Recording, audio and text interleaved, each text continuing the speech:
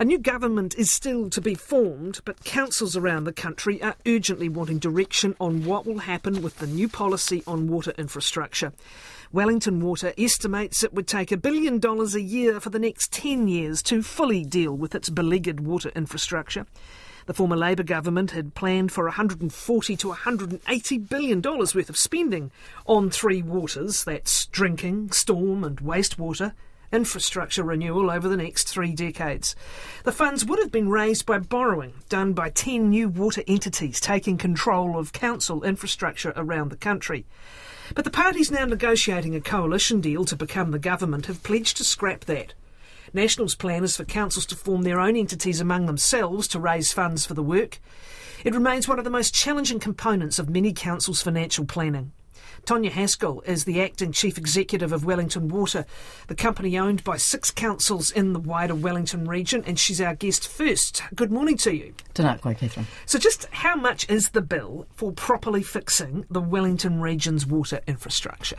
Well, as part of our preparation for water reform, we were asked to provide a budget based, without looking at whether it was deliverable and if money was no object, what would be the funding required in order to provide the region with the upgrades and renewals it needs in its water infrastructure. And that figure is $1 billion a year for the next 10 years. That's in a perfect world, unconstrained costings. Correct. What is a more realistic figure, or perhaps the minimum figure, to get things good enough? Well, we've been working hard over the last 5 years in Wellington Water to increase our capacity to deliver, and we've been building our capital program by 30 to 40% a year. So this year we're aiming for $287 million, and ideally that would increase again every year by 30 to 40% until we reach the $1 billion mark in around year 6. Okay, so that shaves off a proportion of that $10, brings it back to about $6 billion, something like that. Okay. You were on record saying the council can't fund that, certainly the $10 billion figure, and you doubt a new water entity could either. What will it take? Well, that's the great question. We're funded by 6 councils now, and we are heading into their long-term planning process. And the indications that we're getting, and we're seeing it, and media is reporting it for each of the councils, they cannot afford the work that they need to do on their own infrastructure as well as funding water. So what water reform under the previous government, or the model that it was approaching, was to separate the water organisations from the councils. Balance sheet separation. Their funding will not sit on the council's Correct. Books. That's right. Carry on. But they won't be council-owned entities under that model. They would be individual entities and would be able to borrow money based on the value of their assets without the constraint of the local government legislation that currently gives our client councils, it maximises how much they're allowed to borrow on their assets. Even if they had an entity that was off-book? That's right. So a council-owned organisation still has to comply with those same rules. The new water entities that Labour had proposed, would they be exempt from that because they've taken over the council's assets, but they're not subject to the Local Government Act? Would that have been the out? Yep. Okay. So where does this unfunded need sit with respect to the council's long-term plans happening at the moment? Is it not even on the books? Is it just known about like a bogey sitting out there? Well, pretty much. We've given our councils both the unconstrained number. We've also given them the number that we could deliver for them, which is, I can't tell you off the top of my head. Yeah, and divide it up amongst our 6 owner councils. And then we're working with them now to prioritise so that what is affordable has got it's the most important things for them. Yeah, but in their long-term plans, what actually needs to be done to replace those pipes, it's not in the funding, it's not in the budget, it's not anywhere. It's just known. That's right. It won't turn up in the budgets. Okay. If it's not affordable. And can we talk about that? Because Wellington is a fairly extreme example. At the moment, people are spending a lot of time running around just patching leaks, fixing leaks.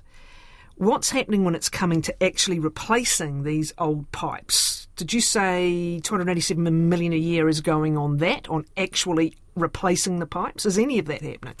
Yep, so I can't give you the exact figure, but that $287 million is divided up between big new infrastructure projects, like we're replacing some bulk pipelines out in Kaitoki and on the Silverstream Pipe Bridge. We've got major projects going on improving the wastewater treatment plants, but there is around, and I may have this wrong, but I believe it's around 90 to 100 million across the region is on renewing or replacing the Three Waters pipes. So network. Actually replacing pipes like what's happening in Taranaki Street in Wellington right now. Absolutely. 900 to... So 90 to 100. 90 to 100 million. It's a pittance of the scale of what needs to be spent. Yes. But that overall, that $1 billion figure, remember, isn't just about replacing pipes either. We need major upgrades to our wastewater treatment plants in the Wairarapa, or our drinking water plants over there need additional funding. There are upgrades to our outfall pipes needed both in Karori and for Seaview, and they are massive. They are massive infrastructure projects. Where are things at now in the work going towards the transition under the previous government's plan from Wellington Water to a new entity? Has that got very far in practice? For us, which is entity G, which is made up of Kapiti, the Wellington Metropolitan Councils and the Wairarapa Councils, there was a program underway to stand us up with a target date of around October next year. But as things stand now, Wellington Water's kept doing what it's doing. Yeah. We need to do, this is just, again, all theoretical on the side. A lot of money. I think $3 billion's gone into this establishment so far. But anyway, would have been handy to have that for the pipes. Nationally, I think that's the figure. But as things stand, no transitions happened. So what is it that you and other councils need to know as soon as possible from an incoming government? Yes, well, what do we need to know? And for our people that work really hard on this stuff, it's important that we know something soon. We drive our people along saying, the work you do today will be needed tomorrow in whatever format. So that's something that we're really keen to understand soon, so that we've got a bit of certainty for our people. And then we need to start to work towards a model. We're not clear what National Party's policy is. What's your understanding of it? Sorry to interrupt you, but what's your understanding of it from what has been said publicly? So the only thing we've been able to glean is that there's a preference towards a council-controlled organisation, which is called a CCO. So a council, like Auckland Water, would be an example of that. Yes, Watercare is an example of that. Watercare Auckland. So your understanding is, instead of having these now 10 independent entities that take the assets off the councils would co-own a company, and what? Yes, so all the water services would be drawn into that company. So we would join Kapiti's Water Services Group, and the Masterton and Carterton councils would also join in. So it would become a new entity, but we remain a council-controlled entity, and you get that. You'd have balance sheet separation. You'd have balance sheet separation. Yep. The councils wouldn't have the funds for this on their books, but a company they owned would. And Yes. Are you saying that what that company could borrow will be limited by the Local Government Act? Correct. To what extent? I don't know the details of that, sorry, Kathryn. Okay, I interrupted you. You said you need a model. Carry on. So yes. So what we're looking for from the new government is what they want it to look like, so we can start working towards that. Because the more certainty we've got, as I've said, it's good for our people, it's good for the water. It enables our client councils who are currently working out their long-term plans, how much they invest and how long they invest for, and what signals will they give to the new entity about what they want the region to invest in water. Okay, stay with us, Tonia. Really appreciate it. Also with us this morning is the Mayor of New Plymouth, Neil Holdom, who is also, I understand, the provincial chair of Local Government New Zealand. Neil, good morning. Thanks for being with us. Morena. Okay. Wellington Water has some significant needs compared to other councils nationally. Different councils are in different situations, but what all of them are looking for is some answers from the change of government. What's your understanding of National's policy to replace what was Three Waters? Look, the understanding of the policy is, as Tonia mentioned, look, there's a preference for council-controlled organisations and realistically a promise to have discussions with council, potentially bespoke arrangements. And I think, the point that's well made is essentially they haven't been clear. They haven't allocated the funding in the plans. So we don't know what potentially how much cash they've got available to help solve the problem. Who's they? Are you referring to the incoming government? Yes, the incoming government. What they've said is they're going to remove the legislation within 100 days. And what, I think it's incumbent upon us as a sector to spell out, the clear things that we need to resolve the issues. And they're very real and very material issues for the whole country. Okay. Straight off the bat, if it were to be council-owned companies as a model, can they borrow enough, Neil, for the scale of what's going to happen? No. And look, if you want to have a look at examples, there are districts and cities all across New Zealand that have got these liabilities in terms of assets that need to be replaced, as well as grown to accommodate 1 million new Kiwis over the next decade, that they simply can't fund. And I think so. If we say the incoming coalition is comfortable with these council-controlled organisations, the first step to actually, sketching out a model that will work will be the government committing to a Crown guarantee, much as the way parents sometimes guarantee adult children. That often ends well. Yep. But you're saying they won't be able to raise the funds on the market, on the financial markets, without that guarantee. Is that what you're saying? Some will and some won't, but a Crown guarantee will lower the cost of borrowing. And remember, we're trying to do this efficiently. The government's got a AA+ credit rating, which means that they can borrow money as cheaply as it is available to be borrowed in New Zealand. And so, look, I'm in a position, our council also has a AA+ rating. We're not fiscally constrained, but many councils are. So if we want to raise this money at the most competitive rates, the Crown does need to guarantee these companies. Does that mean it's on the Crown's books as a liability? Yes, it is. Okay, well, that's going to get interesting, isn't it? It will. And look, they're reluctant. The previous government wouldn't do it. But the argument is actually that the debt that they're guaranteeing is guaranteed by the mortgages and the properties of every single water consumer in the country. If you don't pay your water bill, and it's run through the council, it goes up against your property title. So the chances of these organisations defaulting is extremely low. No, it's more the endless political arguments we have about the size of borrowing, etc. But let's not go down that route. Can you just explain some other things about the model? Will smaller entities be able to find a home here? Will entities that have got really big liabilities be able to find a home here if this is not required and organised by the government? Will there be orphans in this model? Yes. There absolutely will, and I think this is the issue. If you think about if this was a business transaction, the entities or the councils that will be drawn together are the large financially viable ones, and actually with strong balance sheets, and they will draw together and come up with viable water entities. And you've got Watercare, and there are a few others around the country. They've got the scale to make this work.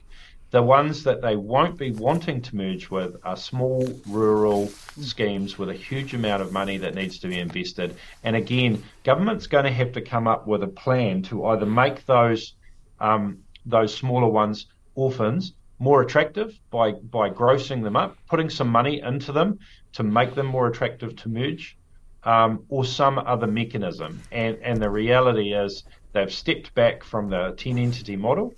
So the solution has got to be something that there will be cross subsidies, but they need to offset that amount of cross subsidy, or otherwise communities are going to say, if I live in council area A, why should I pay 50% more for council area B where they haven't invested? Well, that's going to happen everywhere. That's going to happen potentially with Wellington. I don't know what Kapiti's situation is, but it's probably not hungry for the other councils' liabilities. National have kept the backstop that if the councils themselves don't sort this out, it can legislate. Is that quite likely to end up happening, Neil, if there's not going to be a bunch of orphans and a bunch of scrapping over who's going with who's on whose team and who's left with nobody? Look, they absolutely will have to legislate. And, what they really need to do now is commit to what we call information disclosure, force the companies to understand their assets, because many of these councils actually don't know how bad it is because they don't actually have the inspection data. Get them to do that work and disclose it so we can actually get a view of the big picture, and then bring in economic regulation, which will actually, set the prices, take it out of political control, which has been the reason why the funding hasn't gone in the past, and then provide a mechanism to enable these mergers and encourage them. And one of them is to actually look at the existing transition unit. The outgoing government spent $3 billion on this. They've done some good work in developing shared standards for infrastructure that councils are crying out for. They've committed to funding a shared information system, so everybody's working on the same IT platform, and they've done some good work in the development of good HR systems. That stuff should be retained and used to incentivise councils to start these mergers. When do councils need clear and full instruction from the government? Because we were talking about these long-term plans and they matter. Are some actually struggling to put them together at the moment? Oh, look, right now. So I was speaking to somebody from Auckland City. Auckland is prohibited from including water in their 10-year plan, which they're developing right now, because the entity, the Auckland entity was due to kick off next year. Most other councils, under current New Zealand law, are allowed to include the first couple of years of water funding in their long-term plans, but from year 3 to 8, so out to 2034, they're not allowed to put anything in. So, what I'd propose is a sort of 3 phases of legislation. Do something before Christmas that allows councils to do their planning or get an extension on their long-term plans if that suits them for a year, so that we can tidy up the planning piece. Phase 2 is actually give us the substance of the regulation, information disclosure, economic regulation, an answer to the Crown guarantee, and an answer to the orphans, how they're going to address that in terms of, and it will cost the government money. And then the third phase is really, and this is going to be really important, is the tidy up legislation. The current rules and regulations coming out of Wellington are driving up the cost. You've talked about 140 to 160 billion.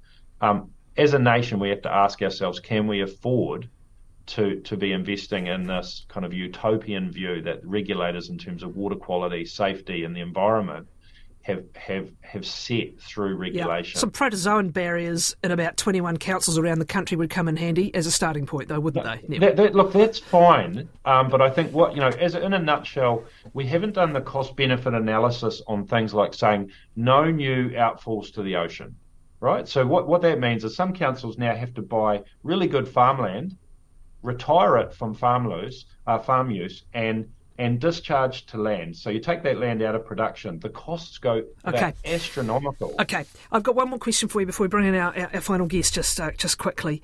The controversial co-governance component of Labour's Three Waters was about trying to avoid a treaty claim, or perhaps even more complicated, a common law claim over fresh water. There has never been a resolution of the nature and extent of Māori interests in fresh water. There has been in fisheries, there has been in land, there has been in foreshore and seaboard bed. It's never been done with fresh water. Now, how will that unresolved issue be dealt with, and how should it be dealt with reforms of the scale pending? Yeah, and look, I think that there need to be, that mana whenua has a really important role to play in this, and I think that if the government wants to create incentives for really good partnership in the development of water asset management plans. They should reward companies that can prove that they're really engaging and taking mana whenua values into the development of their Three Waters network. So that can be a more streamlined regulatory system that reflects, well, actually, if you're working with mana whenua, we can, because regulation costs money. And the regulated businesses have to pay for the cost of being regulated. So those companies that can show that they're hand on heart working really well with mana whenua, and it may be inclusion in the boards of mana whenua representation, but also inclusion of mana whenua values in the way they develop the assets.